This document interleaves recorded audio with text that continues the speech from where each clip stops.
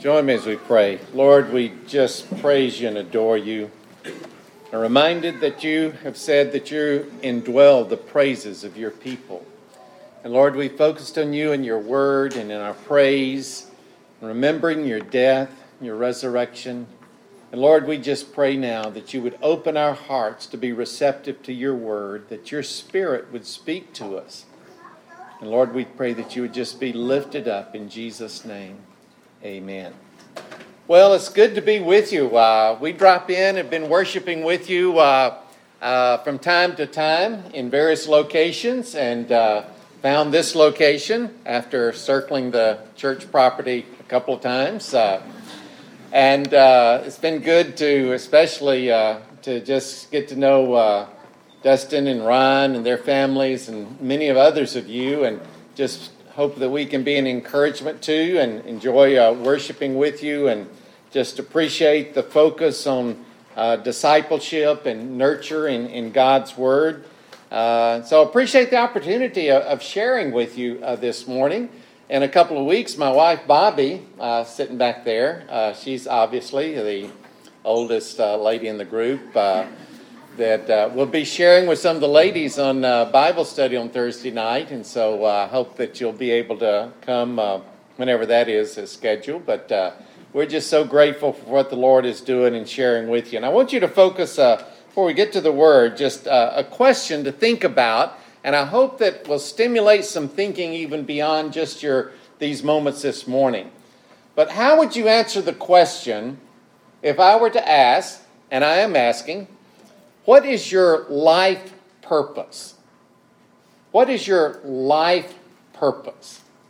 Now, I found that a lot of folks your age hadn't really thought seriously about that question. Now, some of you have a sense of direction in life and vocationally of what you're going to do.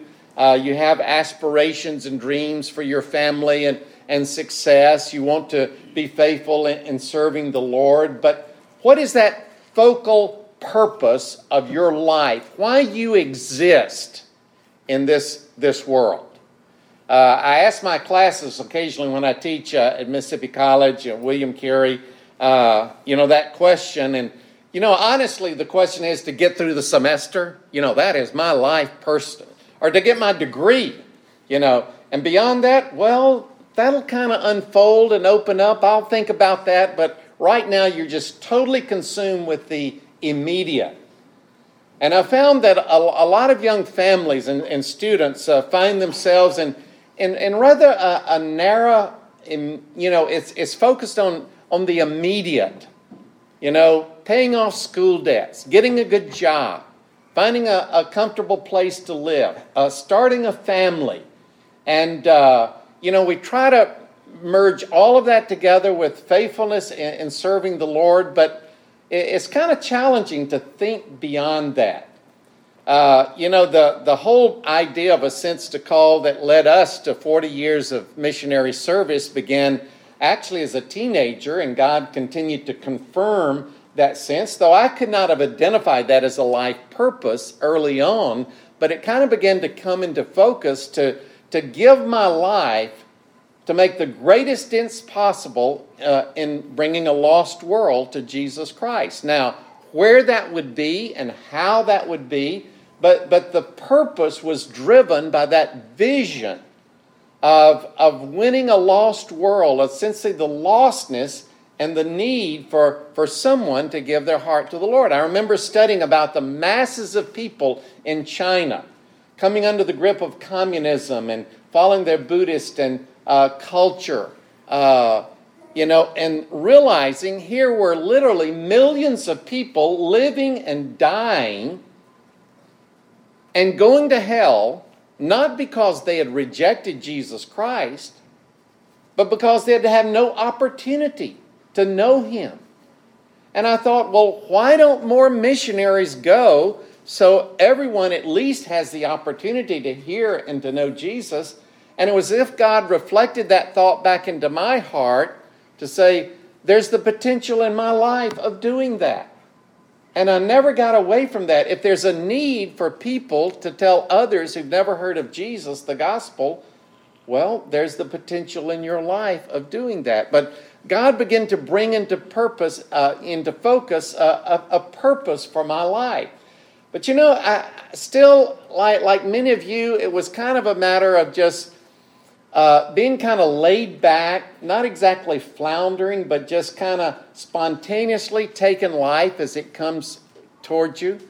And I can remember when I got to be 60 years of age. Now, I know that's way on out there for most of you guys, but it's coming. And it's going to come faster than you think it was. Life does keep accelerating. It's amazing. And I remember when I got 60 years old and realized I don't have much more time. Now, God hadn't led me to retire at that time, and I wasn't even thinking about retirement, and it certainly wasn't going to be at 65, or even though I've retired from the role that I had, I certainly hadn't retired from serving the Lord, but I realized I don't have as much time left as I used to have. What is it that God wants me to accomplish in my life? Will I be faithful and accomplish His purpose? I've got to get with it. Time is running out. And the time's coming, and I think we will all ask ourselves, you may have been successful career-wise, in your family, economically, but what difference will your life make for eternity? Really, that's all going to matter. What difference will it make for God's kingdom, the fact that you have walked upon this earth? So what is God's purpose for you in His divine plan? Because you see, that purpose, that sense of life's purpose, is what shapes your decisions. It's what gives direction to your life. Take, for example, I'm kind of a sports addict and ready for football season to really get started. But I can remember back to the Olympics, or I've been watching some of the tennis tournaments gearing up to the U.S. Open, and it's amazing the skills, the competency of these championship players. That didn't just happen because they were a pretty good athlete. No, they worked at it. They practiced. Someone who determines they're going to be an Olympic swimmer. That takes care of a lot of decisions in life. They never had to decide whether or not they wanted to get up at 5 a.m. and go swim laps. I talked to a lady that was aspired to running a marathon. And having set that goal and that purpose, you don't decide, well, shall I go out and run today? No, you're going to run every day. Not just a little bit, but a lot. You don't have to decide whether to indulge in a triple chocolate, hot fudge sundae, every day. You've got to eat, be lean and mean if you're going to set a goal of running a marathon. If you've set the goal or have a sense of becoming a doctor, that takes care of a lot of decisions. You don't have to decide whether or not you're going to take biology. You don't have to decide whether or not you want 8 hours sleep every night. It just doesn't conform with the goal. Well, let me ask you this question. What if you decide to commit your life to the lordship of Christ? Do you realize that takes care of a lot of decisions in life? Regarding your behavior, relationships. You don't have to decide whether or not you're going to get involved in the body life of a church. You don't have to decide whether or not you're going to witness to others for Christ. You don't have to decide whether or not you're going to try to develop and nurture a Christ-like character in life. You've already decided that when you realize the purpose of your life is the lordship of Jesus Christ. I've heard my wife share several times with young people, like so many of us, wanting to know what is God's will for my life. I'm getting ready to go to college. I need to know what to major in, what to prepare, what directions to go. Lord, what's your will for my life? And she was in a youth retreat and heard the speaker say, young people, you want to know what God's will for your life is? I can tell you.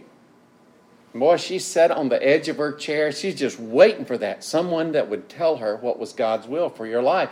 He said, God's will is for you to be a witness for Him. Well, all right, but that's, not really what I was looking for, But what is God's will for your life? What is God's purpose? In Luke 4, I want you to turn with me to the 4th chapter of Luke. We have the beginning of Jesus' ministry according to the Gospel of Luke. Now, it's kind of interesting. Luke's Gospel has a far longer introduction to the ministry of Jesus than the other Gospels. John just jumps right into the witness of John, and Jesus appears on the scene, the Lamb of God's baptized. Mark just jumps right into his ministry and teachings and ministry, and Matthew has a little introduction, but Luke has 4 long chapters. Telling about the birth of John the Baptist, the birth of Jesus, his temptations, his baptism, and takes a lot of time with that. So you get to the 4th chapter before Jesus is beginning his ministry. And he starts in his hometown of Nazareth, where he stands up and reads from the scripture, the passage from Isaiah declaring he's the one. He heals the man with the withered arm. And then he takes off to Capernaum. And that afternoon, he arrives in Capernaum and heals Simon's mother-in-law. In fact, a few years ago, the last time I was in Israel, we were having kind of a group conference of overseas missions leaders and kind of a team-building effort. The first day, we walked the Jesus Trail from Nazareth to Capernaum. Now, it wasn't the entire way, because that's about 40 miles, but we walked about 25 miles out of it. We drove out of town, a park, and kind of a launching place. But that was intriguing, just to think this is the very trail. It's off the main roads, through the olive groves, up and down the hills, along the streams. And I can remember we stopped for lunch under the olive groves, a little babbling brook there. You could just envision being with Jesus as he walked that way. And I remember cresting one of the hills, and suddenly the Sea of Galilee just opened out beyond us. Still had about an hour walk to get down to Capernaum, but that was just an intriguing way. Well, Jesus really could get with it. You're walking. Just think, in the afternoon, he walked from Nazareth to Capernaum. Well, when sunset on that first day, it was the Sabbath day, the scripture says the whole city came to him. And Jesus healed the sick and cast out demons of all of them. And I want you to notice in these early beginnings of Jesus' ministry, 3 things. He determined the priority of God's purpose. He demonstrated the power of God's presence. And he demanded participation in God's plan. Now look in the last part of chapter 4 of Luke, verse 42. The next day, and when it was day, he departed and went into a desolate place. And the people sought him and came to him and would have kept him from leaving them. But he said to them, I must preach the good news of the kingdom of God to the other towns as well, for I was sent for this purpose. Now, Jesus, early in the morning, before daylight, he always withdrew. This became a pattern of his ministry, withdrawing to an isolated place and spending time with the Father. Why did he do this? Because it was important to Jesus to stay in touch every day with the Father and the purpose that the Father had set for him. And so this was a pattern. We need to learn from that. And so they came for him and looked for him, anticipating him to leave. And he said, but I must preach the gospel to the other towns and villages, because for this purpose I was sent. Now we like to focus on the death of Jesus on the cross, dying for our sins. Of course, we know he came to seek and to save those which were lost. But in terms of his life, his ministry, what was his purpose?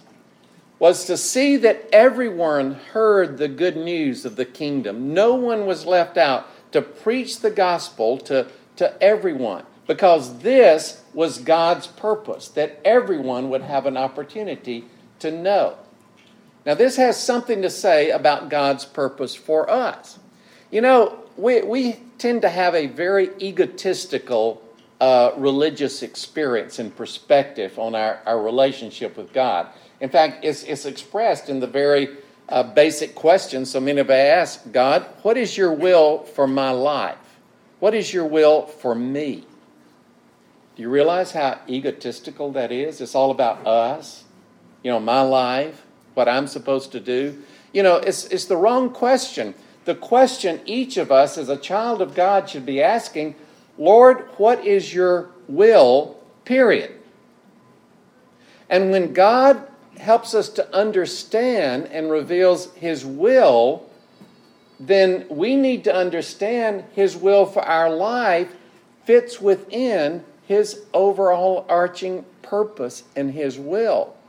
And so the thing we should be seeking is an understanding of the will and purpose of God. And what is God's will? That everyone would know Him, that the gospel would be proclaimed. So how are we to do that? What is God's purpose and God's will, and how would He lead us to be involved in that? God's desire is that all the nations and peoples would know Him. The internationals that God are bringing in our community. I'm reminded of this as I just see the massive numbers of Hispanics and Asians and Muslims that are coming into our communities, going to school, where we go to school, at Mississippi College, Jackson State, just all over. Do we realize why they're here? Yeah, they've come to get an education. But I remember the day of Pentecost in Acts, Acts 2. And verse 5 says, and there were devout men from, listen, every nation under heaven gathered in Jerusalem. Now, I tend to take the Bible literally. Now, that's an awesome concept. From every nation under heaven were gathered. God had brought them to Jerusalem. And what happened? They heard the gospel proclaimed in their own language. What had Jesus just told His disciples about 40 days earlier? You are to be my witnesses and make disciples of all nations. And they hadn't been yet. They hadn't gone. But it was like God brought them to Him and said, hey guys, this is what I'm talking about. So everybody will have an opportunity to hear the gospel. And God is bringing them to us as well, the ends of the earth. Isaiah 49:6, God is speaking to Israel, and He says, it's too small a thing for you to be my servant, to raise up the tribes of Israel and the preserved ones of Jacob. I've given you as a light to the nations, that you should be my salvation to the ends of the earth. And God would say to you, to every church, it's too small a thing for you to just be focusing on yourself, on your church, on your worship, on your families. Listen, I've given you the gospel, the light to the nations. And if you don't share it, who will? If we don't take the gospel to 1 billion Muslims across northern Africa and the Middle East, who will?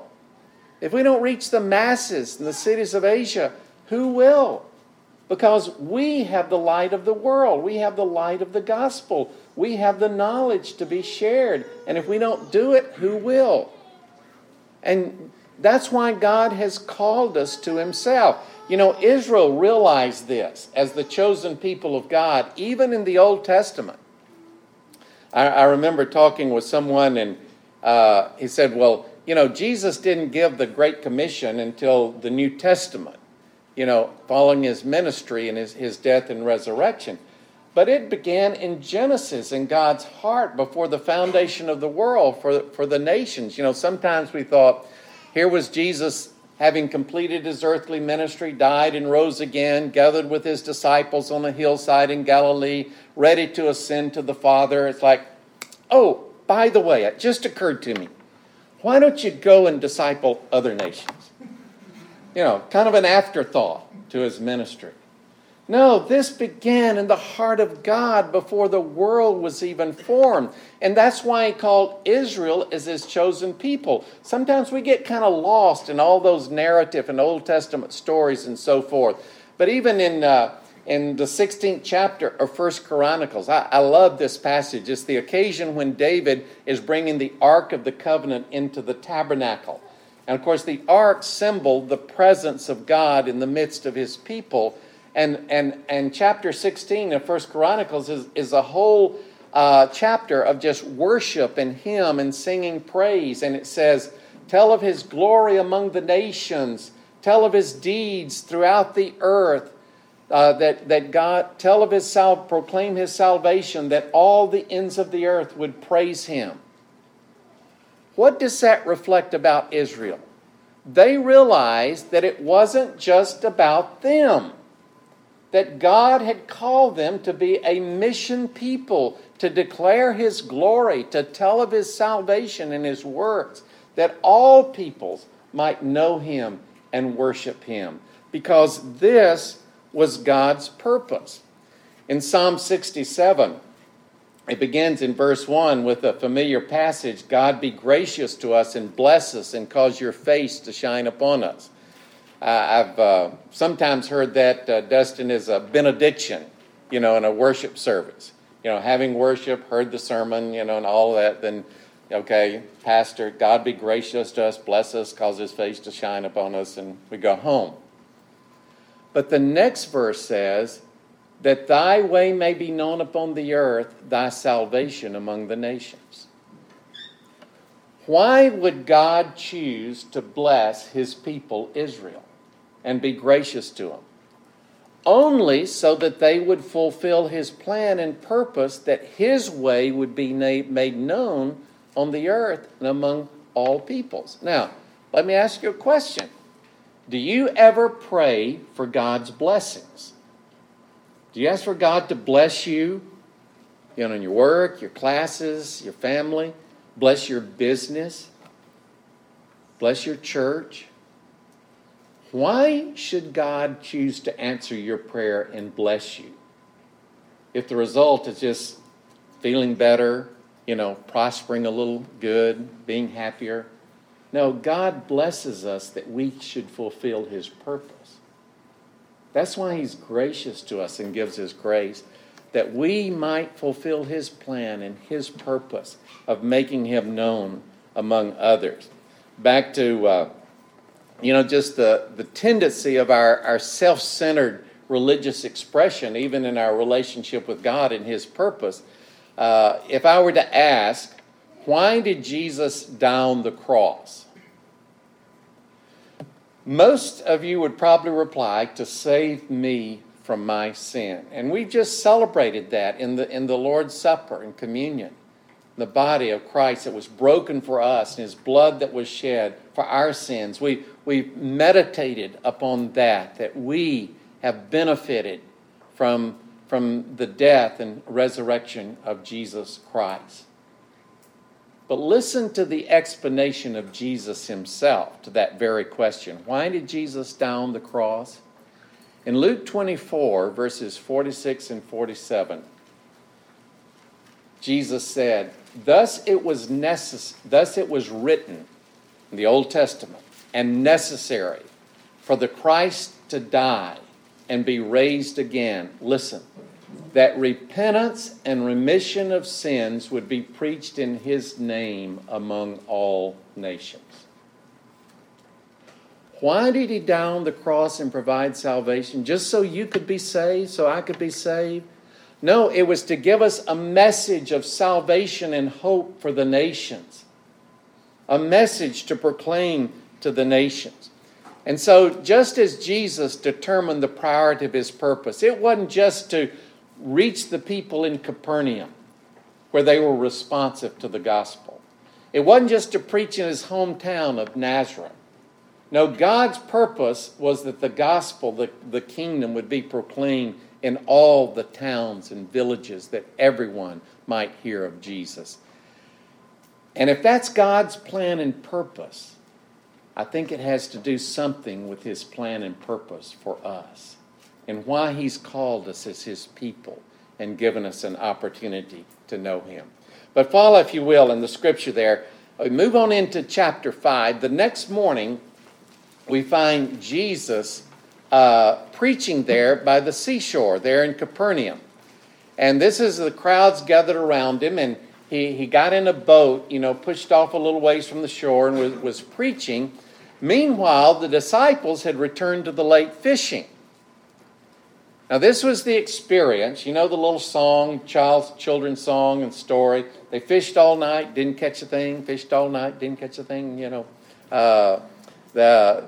so they hadn't been successful.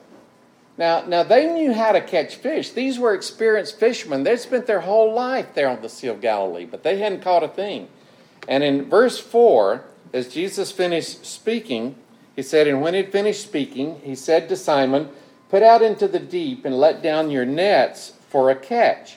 And Simon answered, "Master, we toiled all night and took nothing, but at your word I will let down the nets." And when they had done this, they enclosed a large number of fish, and their nets were breaking. Now, what made the difference? What made the difference? The presence of Jesus. Jesus demonstrated the power of God's presence in drawing in the net and catching the fish. Why is it that, I just think through, that we gather to worship, that you gather here on Sunday morning to worship him? It's like Psalm 46:10 says, "Be still and know that I am God." God knows we need to draw aside from the busy, hectic pace and schedule and demands of daily life and focus on him. And I love your pattern of worship and Dustin and Ryan's leadership of focusing on the Word and focusing on Christ. This is a time of worship, to relate to God, to be renewed in our relationship to him. But is that what it's all about? Psalm 46:10, "Be still and know that I am God." That's just the first part of the verse. The rest of the verse says, "That I may be exalted among the nations and be exalted in the earth." You see, our worship is to be a time of empowering us and equipping us in God's presence to serve him and fulfill his purpose in our life. In the Great Commission in Matthew 28:19-20, where Jesus tells us to go and make disciples of all nations, we need to realize it's predicated on verse 18, where Jesus said, "All power is given unto me in heaven and in earth." Now let that sink in for just a moment. This will make a radical difference in your life. There is no power in all the universe that exceeds the power and authority of Jesus Christ. And when we look at the headlines of the newspapers, our newscasts, the mess that our country is in, and all the turmoil and evil and things that's going on in the world, that's just hard to comprehend. But there is no power that exceeds the power and authority of Jesus Christ. He has the authority to do whatever he plans and determines. And he tells us what that is in the next verse. It starts with therefore. Therefore, we are to go and make disciples of all nations and all peoples. But then he closes by reminding us, but don't forget, I go with you. Lo, I am with you even to the ends of the age. You see, when we are dedicated and focused on God's purpose, we're empowered by his presence. The assurance that he goes with us in all that power and authority. Why would he be so presumptuous to tell this little group of disciples in Acts 1:8 before he ascended to heaven that they were to be his witnesses to the ends of the earth? I've often thought, what was their comprehension of the ends of the earth? These little uneducated Galileans, they'd never been out of that little narrow area. How in the world are we to reach the ends of the earth? But you see, it's predicated on the fact they had received the power of the Holy Spirit. You've received the power of God's Spirit and shall be witnesses to the ends of the earth. He's given us the power that we need. And God's power is evident all over the world. I was just in a conference. In fact, one of my little sidelines in retirement is serving as director of the Zwemer Center for Muslim Studies at Columbia International University. And a new book has just been written researching the movements among Muslim people groups. And 12 centuries, from the 700s until the 1900s, middle of the 1900s, there's, in all of the spread of Islam across northern Africa, the Middle East, Central Asia, Asian, and European cities in so many places, there was only documented 2 movements of when people left Islam to become Christians. Literally thousands of Christian peoples became Muslims as that, just influence just continued to spread. But since 1980, there have been over 70 movements of Muslim peoples to Jesus Christ. You see, things like Saddam Hussein, Ayatollah Khomeini, Isa, this arising, is revealing the nature of Islam and is stirring in the hearts of people something that will give hope and security. And it's finding it only in Jesus Christ. In spite of repression and persecution, some people are reporting as many as 25,000 people a day are coming to faith in Jesus Christ in China alone. God is moving in our world today. He's using global events, the political turmoil and ethnic violence and natural disasters and economic uncertainty to turn the hearts of people to a search for something their tradition and religion and culture cannot give them. It's the greatest day of harvest that Christians have ever known. And Jesus is demonstrating the power of his plan and his presence through those who are faithfully proclaiming his word. But personally, I think one of the driving things in my life, realizing that Jesus Christ lives within, that the power of God's Spirit has been given to me, is a longing to see something happen that cannot be explained except by the power of God. I long every day just to see through a witness, through a ministry, God choosing to use me in a way that cannot be explained by my training, my education, my personality, my hard work. There's no explanation except the power of God. And how we should long to see that through God's presence in our life. But not only did Jesus determine the priority of God's purpose and demonstrate the power of God's presence, he demanded participation in God's program, in God's plan. Last part of verse 10 in chapter 5, he said to Peter, "And do not be afraid, from now on you will be catching men." Now this is stated a little differently, but it's the parallel passage in the other Gospels that you would be more familiar with, where Jesus says, "Come after me, and I will make you to be fishers of men." He demanded them to follow, because in following Jesus, he assured them that they would participate in his plan and his purpose, his program of winning people to the Lord, of extending his kingdom. And notice the response of the disciples in verse 11. "And when they had brought their boats to land, they left everything and followed him."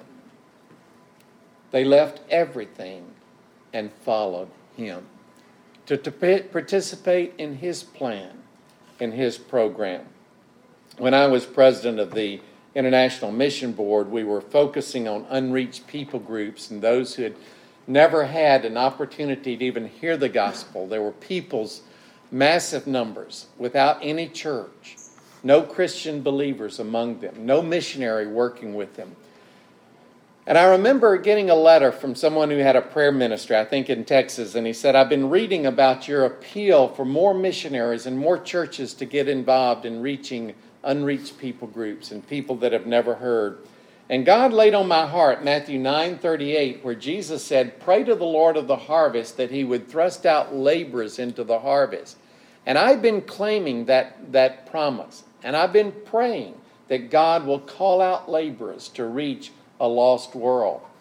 And then he said, tell me, why isn't God answering my prayer? Why isn't he calling out young people and missionaries? Why isn't he calling churches to give greater priority to reaching the nations and the lost of the world? Well, I wasn't sure how to answer that. I'd been wondering the same thing myself. But after praying and meditating on it, I wrote him and I said, sir, I believe God is answering your prayer. He is calling out missionaries. But the missionaries are not responding to the call because of a closed mind or a calloused heart or a reluctant will.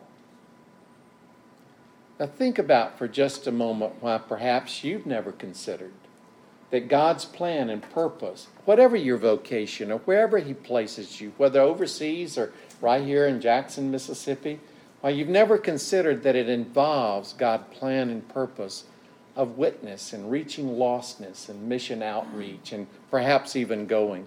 Is it because your mind has been closed to that possibility?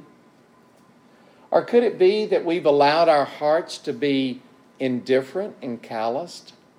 You know, when you see the images of a suffering and hurting world, people lost in sin, living in darkness around the world, does it ever occur to you that Jesus is the answer and that you have that answer in your life?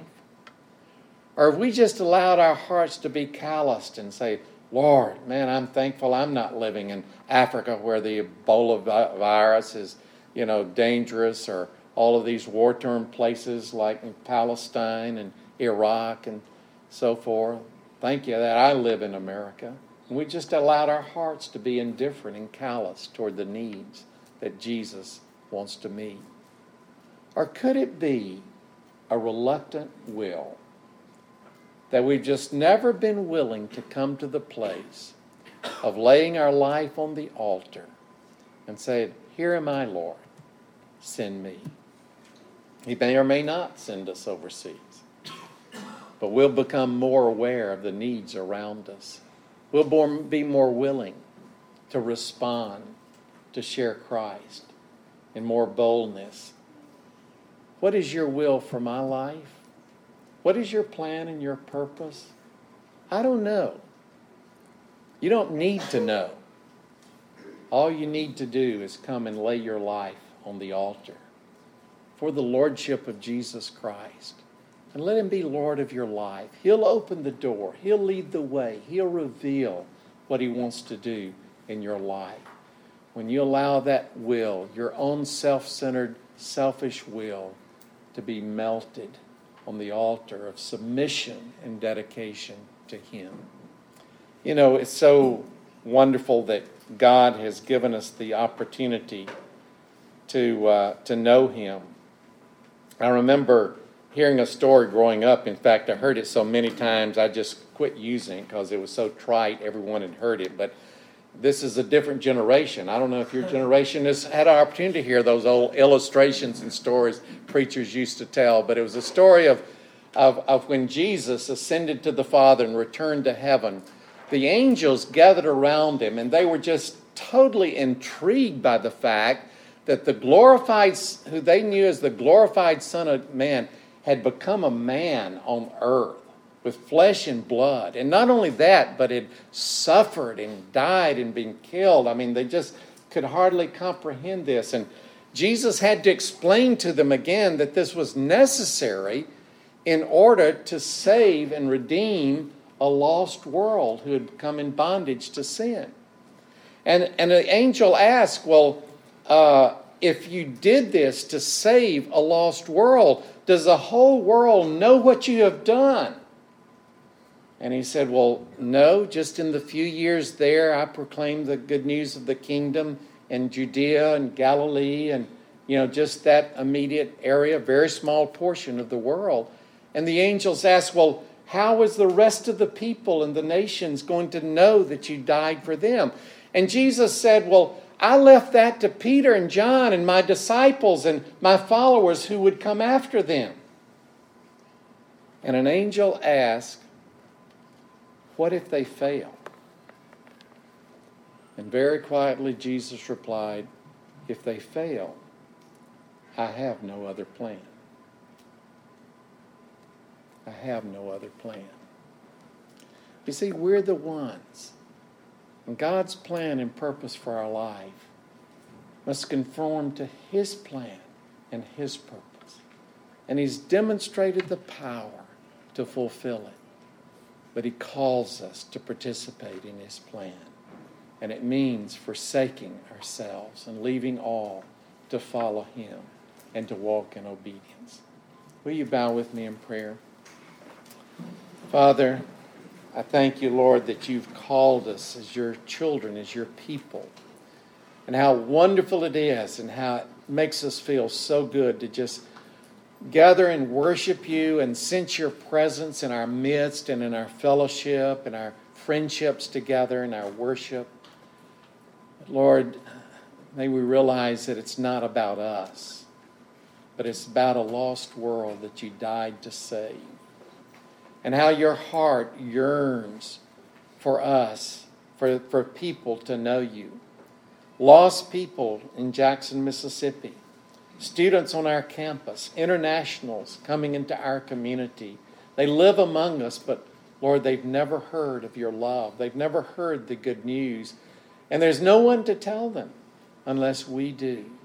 And realize that that is your plan and purpose for our life. And Father, I pray that you would find us faithful and obedient. Lord, you'd find us submissive to your will.